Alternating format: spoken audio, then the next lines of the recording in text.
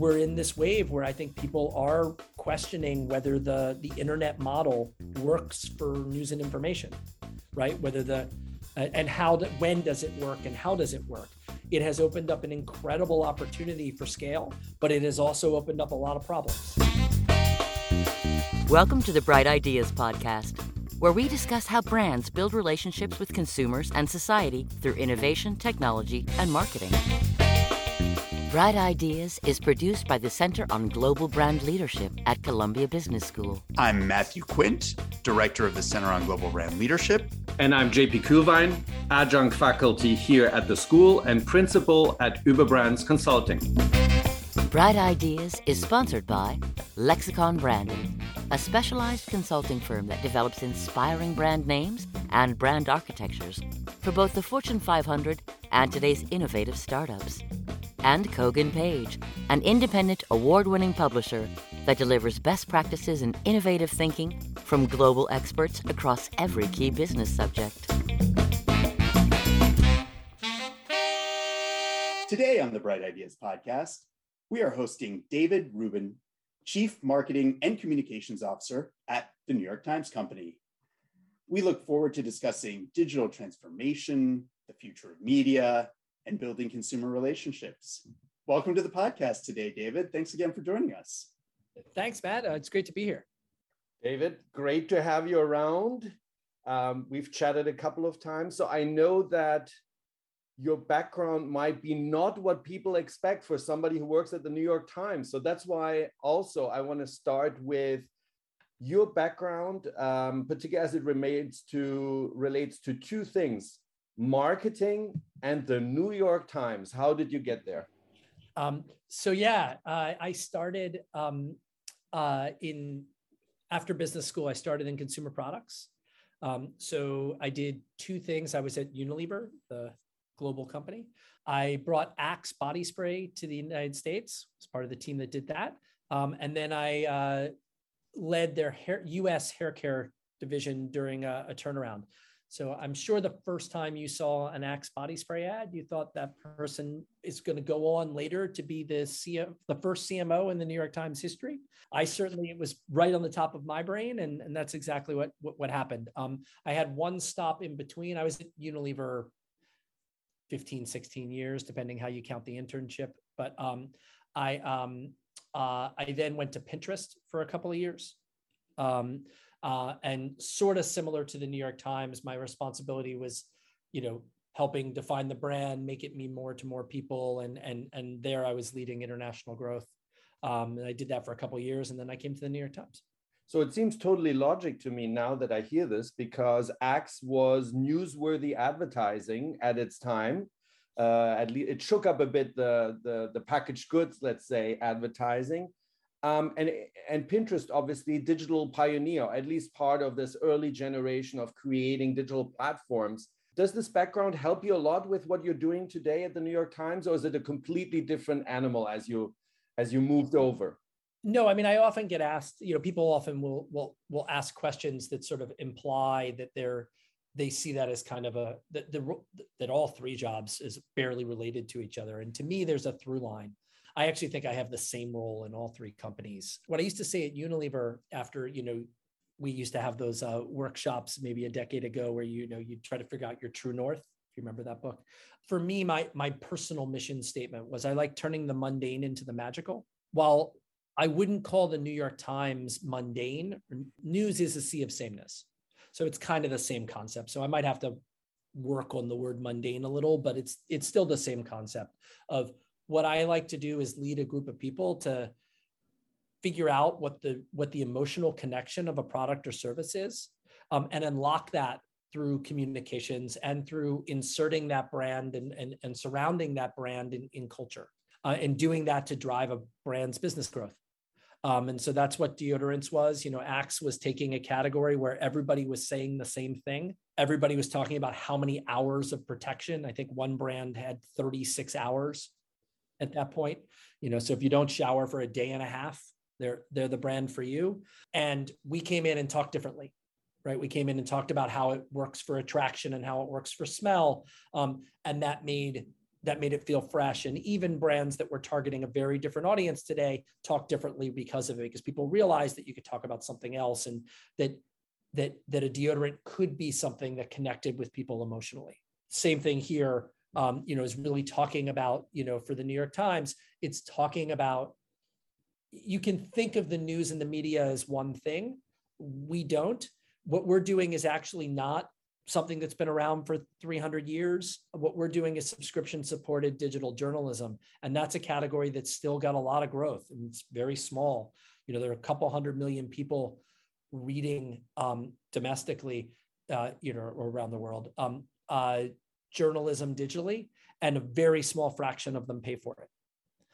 And so what our job is to grow that, it's to shrink that gap. So I see this as a category growth story, not a mature category where we're trying to eke out a half share of margin point. So very similar to what deodorants were. Let's follow up now on the New York Times and the state of media today, right? You've just talked about being this growth opportunity. We're not a few margin points. We are this sort of new area and of long form quality journalistic content that is trying to find a paid audience. And I think it's really interesting because your peers would be things like Financial Times, Wall Street Journal, Washington Post. Each of them are challenging with you in these small percentage of subscribers relative to population. And I think it's interesting because you're mixed in with a category of CNN and FoxNews.com, right? In our digital world, in which those platforms are not subscriber based, right? So talk about, this distinction of what this historic print media that's now sort of digital and really not viewed in any different way in many cases, maybe a little more video, a little less video, right? One you can see on TV, one you don't. But from a getting in the morning and catching your news, they're kind of the same. So talk about your sense of the state of the media today. Yeah, I mean, look, you see this from our marketing. All of the ads that we've made in the 6 years and a month or so that I've been here have been trying to show how what we do is special and different. That what goes into our work is different, and because of that, you get something different. Effectively, you get the quality of journalism you pay for. One of our campaigns in 2019 went for the better part of a year. The truth is worth it. The idea being that it's worth it conceptually, but it's also just worth it. It's worth you paying for it. And that ad actually was the first time we used subscribe now at the end, because we're really trying, that's not a click through. Nobody does that from a commercial. It's a brand message. The fact that you need to pay for our journalism is a brand message for us. It's a concept we're working on over years. And so I totally agree with you. If you don't believe that what we're doing is different than other sources, unless the people who are in the same model than us, it's places that aren't charging, you would be crazy to pay for it. Just think about it as an analogy. Imagine a fast food burger restaurant, right? And imagine if you've got 100 million people walking in the door, and imagine if only 5% of them paid for it, right? Also imagine if, let's just say you bought 10 burgers in a month. Imagine if they only charged you on the third or fourth or fifth burger, and that their competitor never charged, but had a New York Times logo on the wrapper. And that was how they made the money. That's media, right? That is literally the world we're in. So the fact that we have 9 million subscribers is nothing short of amazing to me. I mean, I would imagine that burger restaurant I just described would have zero revenue coming in, right? The only thing they'd have going is when their location was better. The thing that makes us stand out is that that we really are doing something different than what you can get from other places, and people can see it. And increasingly, the trend is that people want it. And so, I think people are thinking about how they use their time, and they're thinking about the quality of the information that they're thinking about. And that's much more on people's minds than it was half a decade and a decade ago, right? And so I think we happen to, at the moment, be in a place where the continual and consistent investment in the newsroom and the quality of journalism, when, if you go back a decade, it was not as easy as it is to do now for us. But when the Times decided, unlike a lot of competitors, not to cut its newsroom in the same way and to keep that investment, we now have more journalists than we've ever had in history. And it's allowing us to provide both a quality and a breadth of journalism that you can't get elsewhere. And because of that, people are subscribing. It's interesting. You use this burger place metaphor. I want to continue it. But in today's world, that burger place, I think, could still make a ton of money, even when it hands out its burgers for free. Because like you say, it could be the ad on the wrapper. It could be all the placed products that produce, make it a showroom. It could be all the data captured of all the clients coming in because they need to submit their email and God knows what other data. In other words, it's a complex world today, and you can make money in very different ways. When I look at the famous motto of the New York Times, all the news that's fit to print, I want to ask you, what would the motto be today? Because it seems like it's not all the news, maybe. And it's maybe not even news, or not mainly news, or not only news. And it's no longer about printing. You say it's about paying. Can you restate for us then what is the purpose, the true north, you called it earlier, for the New York Times? To be clear, True North was not my trademark. But yeah, I mean, we don't have a tagline like that, but we do have a mission statement that we use. It's not something we use. It's not something we advertise, but so that we seek the truth and we help people understand the world. And so if we unpack that a little bit, the seek the truth part is the core journalistic ethos, right? It's the without fear or favor, which is a line that was used at the New York Times in 1896. It's the we cover the facts wherever they may lead. It's that promise that we're going to present to you what the journalists find, even if what they find is inconvenient. We help people understand the world. So understanding is a key word for us in that sentence. Any news source is imparting information or knowledge. What we're aiming for is understanding, which is the compilation of multiple points of information and knowledge. And so you probably need to look at things from more than one angle. You probably need to read more than one article. We need to offer you more than one format so you can see it from different ways, a visual with words, with an audio podcast. It may take a little more work. You may have to have multiple touch points. You may have to read a little longer. And all of that's okay for us under our model. And frankly, fits with a subscription model, right? The world has really two meanings. It's the literal meaning that there's really no news source that has, besides the wires, who has more journalists in more places than we do. We're geographically covering the world. But it's also the figurative world. It's your world. We're covering news and what's happening on a global scale, but we're also making recommendations on what to cook tonight. We've got, what dongle you should buy through Wirecutter. We've got The Athletic covers what your favorite sports team and what's happening there. So we're covering your world and your passion points. Talk a little bit about sort of acquisition, your role, David, or general knowledge of the fact that, the New York Times is acquiring things like The Athletic, right? Like Wordle, right? Where is that coming into strategy? When that's sort of a shift, right? In terms of a 100-year-old company. How did that come about? Where are you trying to move that forward? And is there another acquisition in sight? Not that I expect you to do breaking news here on the podcast, but look, it's not like acquisition is a core strategy for us.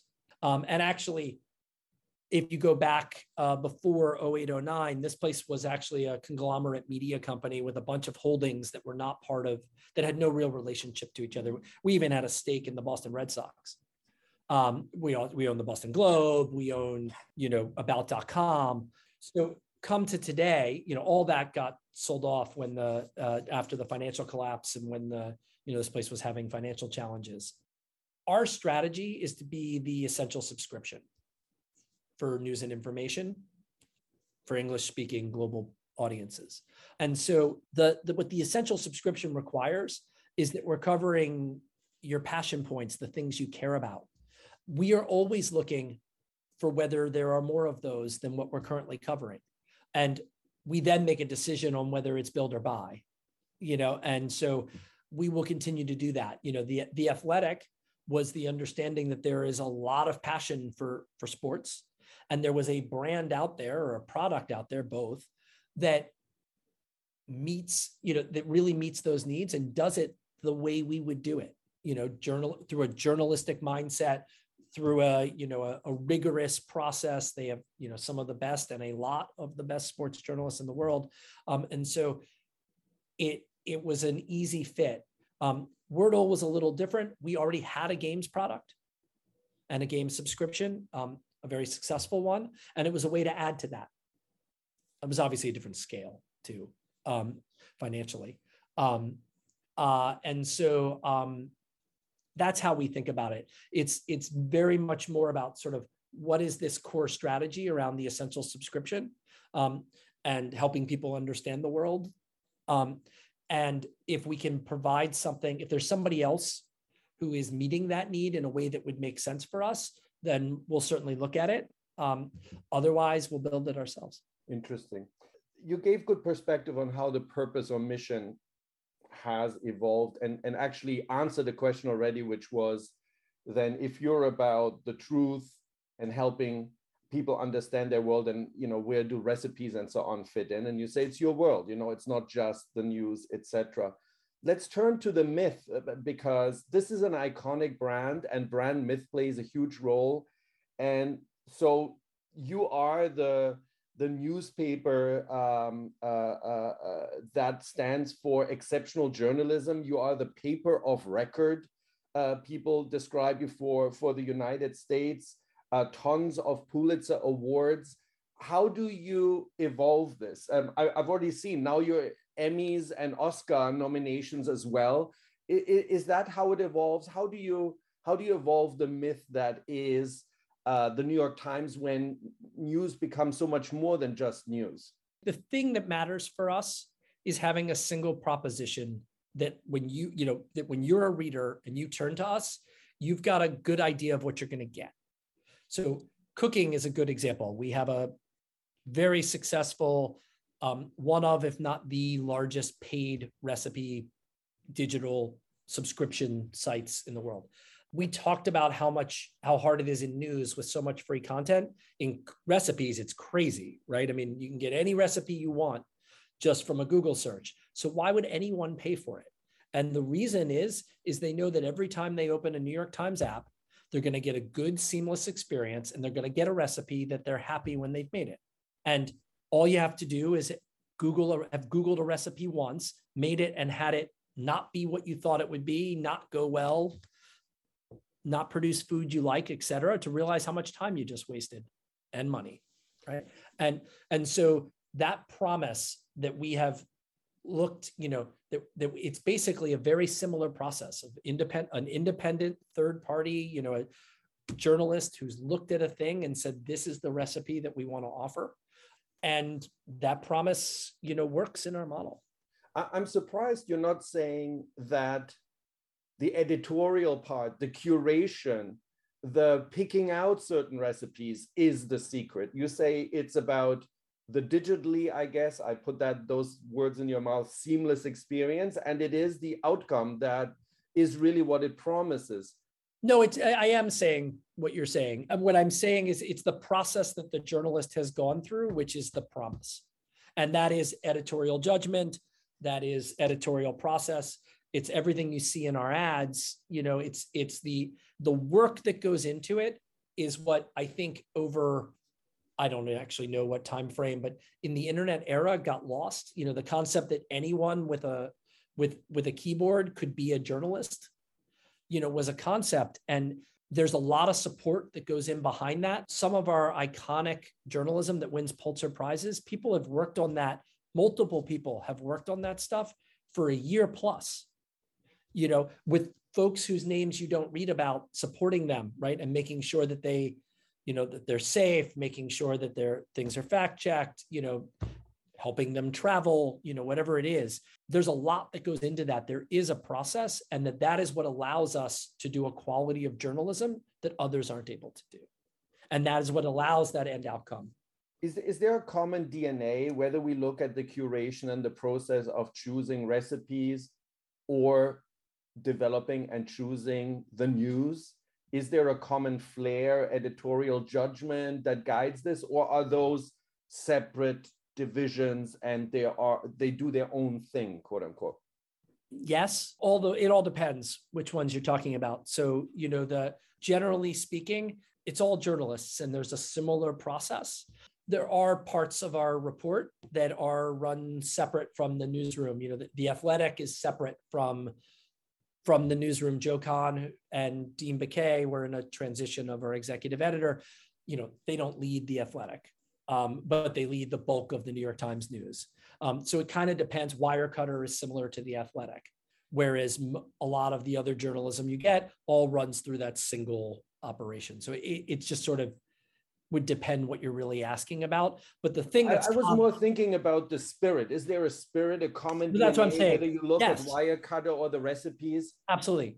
But one of the reasons we bought Wirecutter was we said that if the New York Times was going to make a recommendation, and the New York Times did recommendations before we owned Wirecutter, we would build something like what they've built, right? It would have people who think of themselves as journalists, who are journalists, doing a ton of rigor, right? The thing that makes Wirecutter amazing and why I think people love it, why I love it as a reader or a user, is that they've gone to crazy lengths. I always love, like I mentioned before, that they have, the number of dongles that, that they look at to tell you which one. This is a small purchase, right? It's something we have all over our house. And there's somebody at Wirecutter who is obsessing about what would make most sense in what situation, and doing it with independence, right? Doing it without an interest into, we're not making that dongle and saying, how can I make sure that you want this one, right? We're looking at it with, I don't really care what the answer is. I just want to get to one.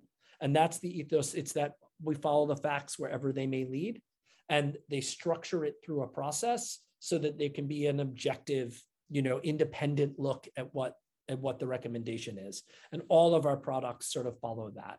Even games, which is obviously a little different in a lot of ways, still very much an editorial and a judgment and a journalistic process to how those get put together and what gets offered.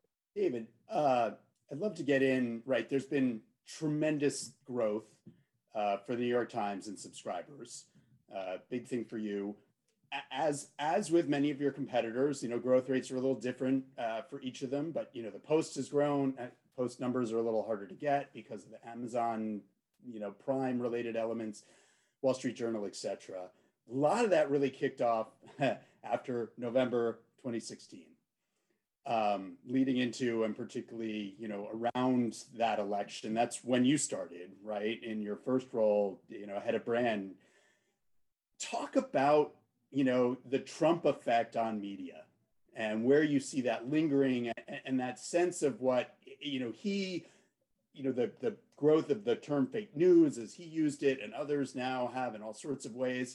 How did that impact what you see now with this tremendous growth? In 1995, I think the print subscribers of the New York Times were about 1.5 million. And now you just said you're up about 8 for, I think, the digital news subscription, right? So, yeah. So like massive growth from a historic paper of record, Talk about, that as an inflection point. So it's definitely been just 6 years of rapid growth. What I will say is that while it started around the end of 2016 and early 2017, we've had other waves as well. The pandemic had brought in more growth than that period did. So the thing that I think is, and the thing that sort of runs across all of that, is what drives these waves of subscription is uncertainty. When people aren't sure where the world is going and they really want to understand, they turn to the trusted news sources. And that's what we're seeing in the moment, is people are not sure where the world is going. And so they're turning not just to us, but to the places that are really trusted and that have a track record because they have a promise of that. I think that you couple that with a longer term trend, which is that we're in this wave where I think people are questioning whether the internet model works for news and information, and when does it work and how does it work. It has opened up an incredible opportunity for scale, but it has also opened up a lot of problems.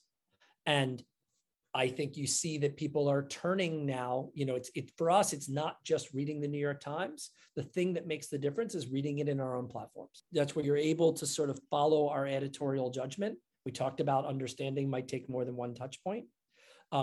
You follow that editorial judgment all the way through. I'm not saying you shouldn't read other things. It's just that when you're reading the New York Times in the way that you only can through a subscription and through our products, it's that benefit of all of those pieces together that really gives you the value. And I think people are starting to see that. And they're seeing that not just with us, but with a small handful of other products. I wonder, one of the other interesting things I find in the growth, right? New York Times went to fully paid in, I think, 2011.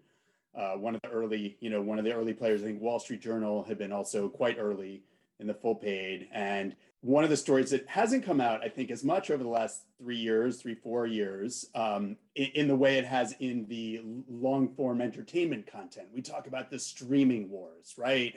And Netflix and who are you paying for and what are you paying for? And now it's bifurcated. And how do you cut your cable and do you pay more after you've cut your cable? A lot of that discussion.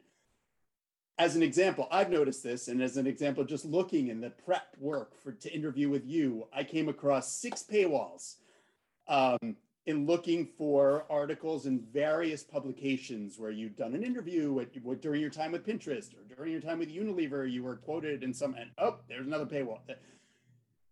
How have you seen that in terms of you, but all your competitors at the lower levels too, from Business Insider to, trade publications, Adweek or Marketing Week or on in all sorts of different industries, paywalls everywhere now. And do you think that has helped change a consumer mindset to help drive your growth? Because it isn't free everywhere anymore. I think that people are realizing you get the quality of journalism you pay for. You get the quality of anything you pay for, right? And so the tangential point to that is that, so if you aren't paying for journalism, ask yourself what quality you're getting.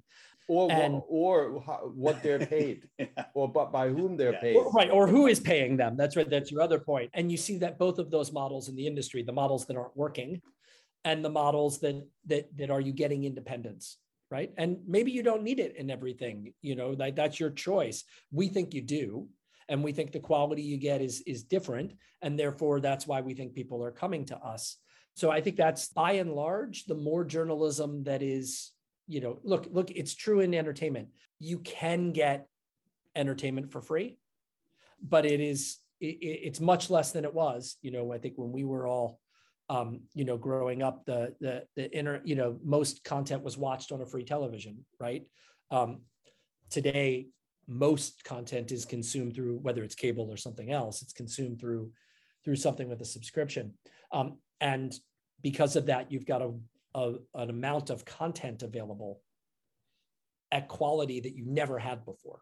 I have to believe the same thing happens if news and information goes the same direction. In the end, you get a higher quality when JP, your point about lots of business models is true, although it's also true that today, most of those business models make less money. Yes, it is possible to support a business through an ad model, but if you want to support something with a really large, scale, it is super hard to do. The only places that are really doing that in media are at the billion plus kind of platform, right? And people at 200 million are being told they don't have enough scale. Because of the behemoths of advertising, Google and Facebook, et cetera. And because advertising is fractions of pennies, right?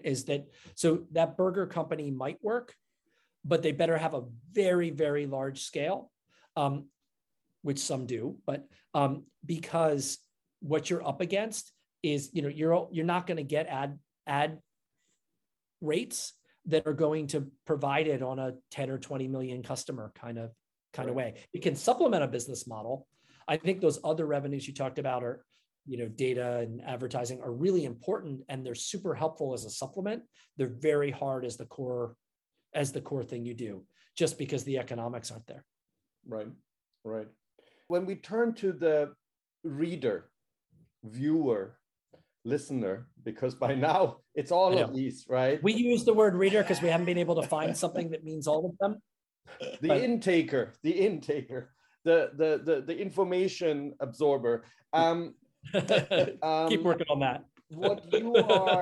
What you're talking about sounds a lot like what I keep describing as modern prestige brands, emphasis on craftsmanship, i.e., what are we producing, clear editorial perspective or a brand DNA expression of that. But with that also comes exclusivity in the positive and negative sense of, obviously there are people who really want that, who appreciate that value, and who are willing to subscribe and commit in the way that you now seek for them to do. On the other hand, how are you feeling and thinking about potentially losing the people who could benefit from occasional exposure that are locked out? And isn't there an aspiration for many news companies to touch everyone, not just those who subscribe literally to what you're doing? Are you losing half the nation? Almost literally half the nation? A bunch of different points in that. Let me see if I can unpack them. I think that, first of all, it is our aspiration that everybody should have a subscription to a news and information source. It's an independent free press is critical to a democracy. And it's a concept that we're losing our hold over. And I think even if you go back several hundred years, every leader in a political sense has always hated the news, and their coverage in the news, but they still understand why you need to have it. And so two things can be true at the same time. I wish I was covered differently, and I'm glad you don't go away. And so we believe in that. We also believe that everyone should have a subscription, and a lot of them should have it to us. If you go back at the height of print, 50% of Americans' households had a print subscription. There is no reason that most of the country can't have a subscription, and a lot of them have it to the New York Times.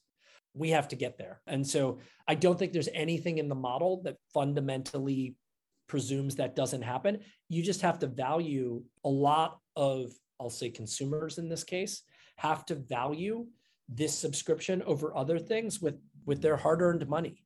And it's our job to show you that this is worth getting over a music subscription, over an entertainment subscription, or in addition to it, but maybe over the second or third entertainment subscription or whatever else. That's our job, is to show you that this is critical to have. And the way we do that is by showing you that what you get here is more valuable than doing it through a free source.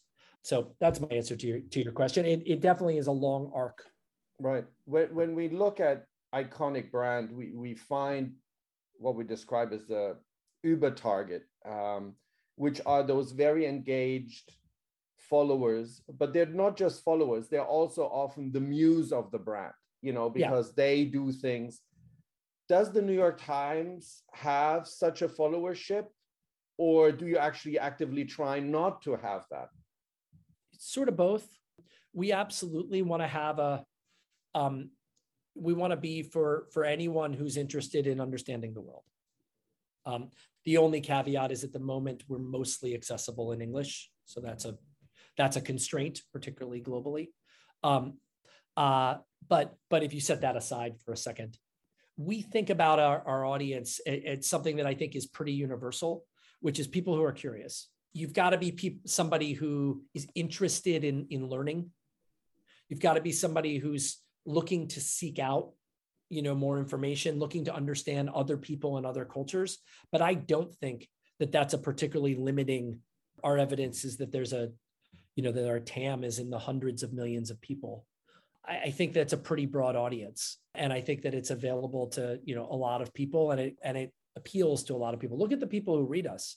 We have a couple 100 million people reading us on a monthly basis. That's not a small niche, highly segmented or highly targeted audience. The issue is just getting them to pay for it. And so I think some of the narrative that you hear suggests a very, very small slice, and it's not really the reality of who comes to us.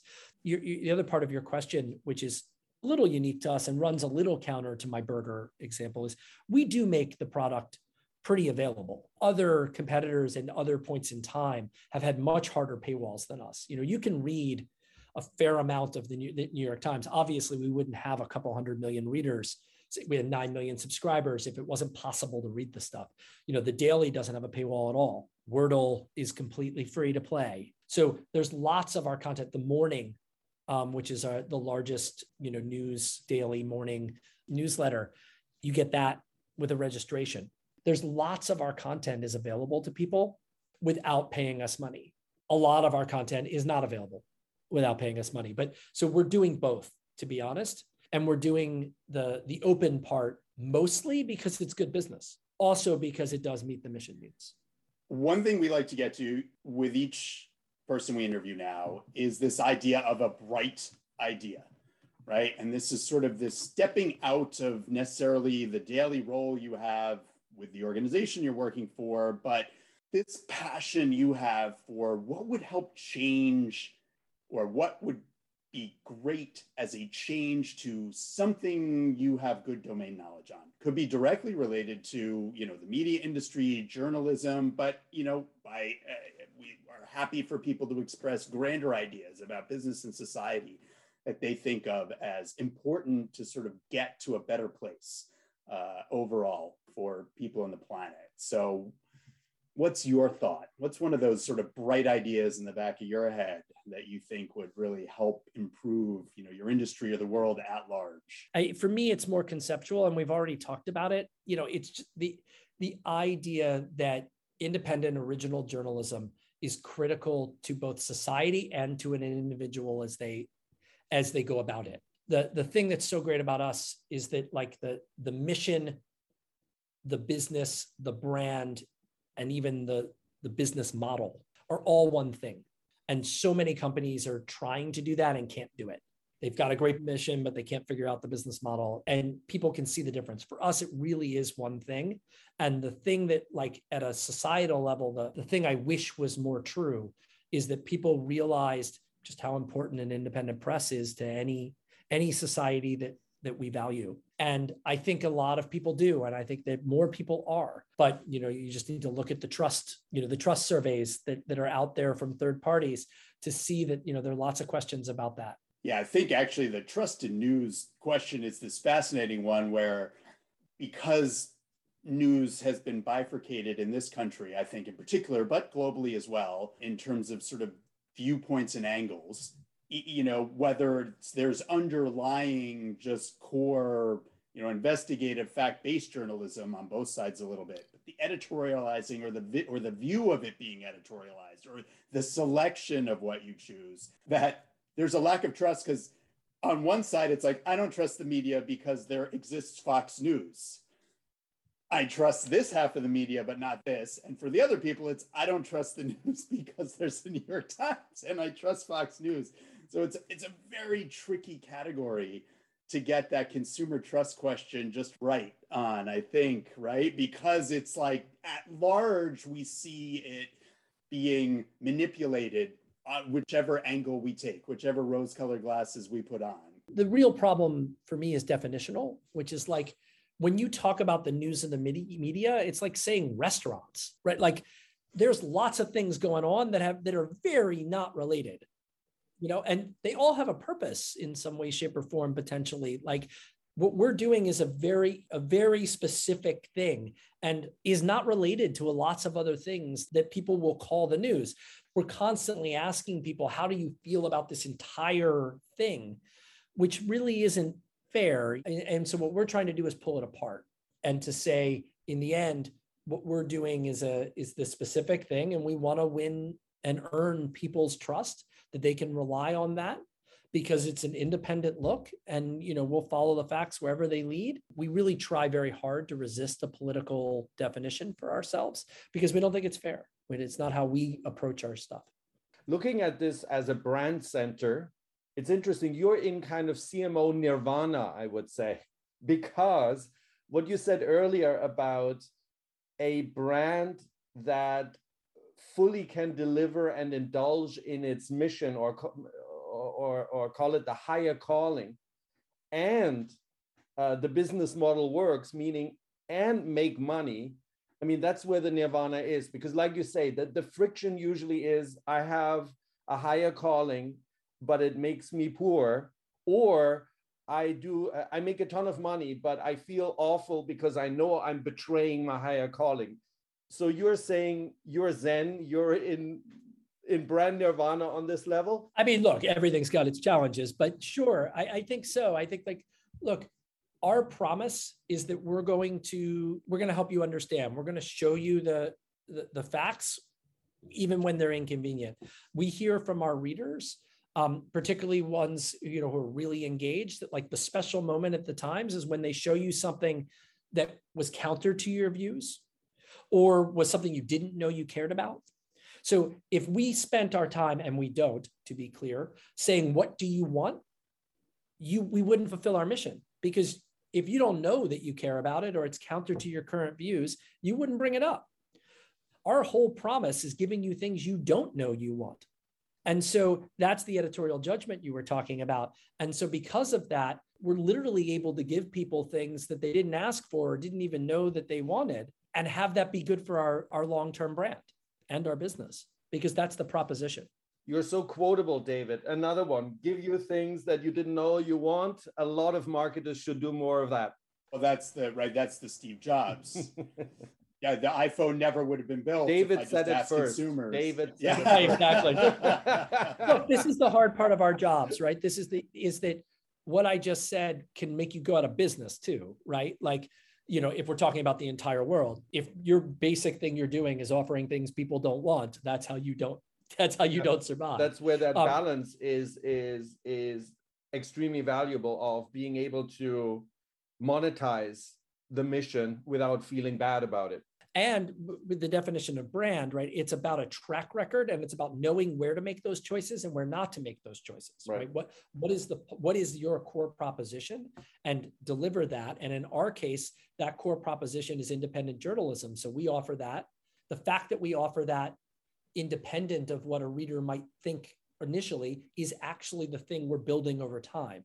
If you showed up tomorrow and offered something that somebody didn't know they wanted, in a different industry, a different business, it wouldn't do well, right? So the track record and the proposition really matter, but that's the point that you're making, because we've aligned those things together. Right, excellent. So as we're talking brand here, David, and we like to ask each guest also to conclude, to talk about one of your favorite brands and why. So, something you as a consumer, a brand as a consumer, or as a business professional, it could be a B2B related brand. Do you respect and why? Also, I won't cop out and say the New York Times. I'll pick just one that I'm admiring how they're, as a professional, as they're doing their work. The Taco Bell and what they're doing right now with the drag brunch, and I just think it's amazing as a marketer how they've made the selling out of some of their items. They had some story the other day that somebody walked in and bought 180, I think it was, Mexican pizzas in one sitting. I hope that person has friends, but and they're having trouble keeping them in supply. I think what they're doing in terms of building an interest in the product, being true to who they are, but also expanding that, I think it's a clever program, and they're doing it without tons of traditional ad money too, I think, which is also really impressive. And an ethos of nostalgia. I am who I am, but I'm also evolving. I mean, that's all what we all want as people too. And I think in the end, it's that relatability that you build by sort of picking some of those personified qualities. And I think that there's an authenticity to it. There's a humility to it. There's a trying to get better to it, but not forgetting where they come from. I think it's all very well done. I would have sworn you would say Axe, because I always thought that you're actually the guy in the elevator in that original ad. I think that ad was 1983. So even though I'm a lot older than I want to be, I'm safe. Wasn't me. David, thank you so much for being with us here today on the Bright Ideas podcast. It was a pleasure to host you. It was my pleasure. Thank you both for having me. Nice to get to talk to you, Matt, and nice to see you again, JP.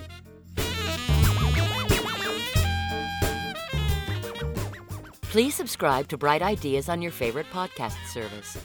We'd like to thank, once again, our sponsors, Lexicon Branding and Kogan Page. For more information about the Bright Ideas podcast and Columbia Business School Brand Center, please visit brightideas.co.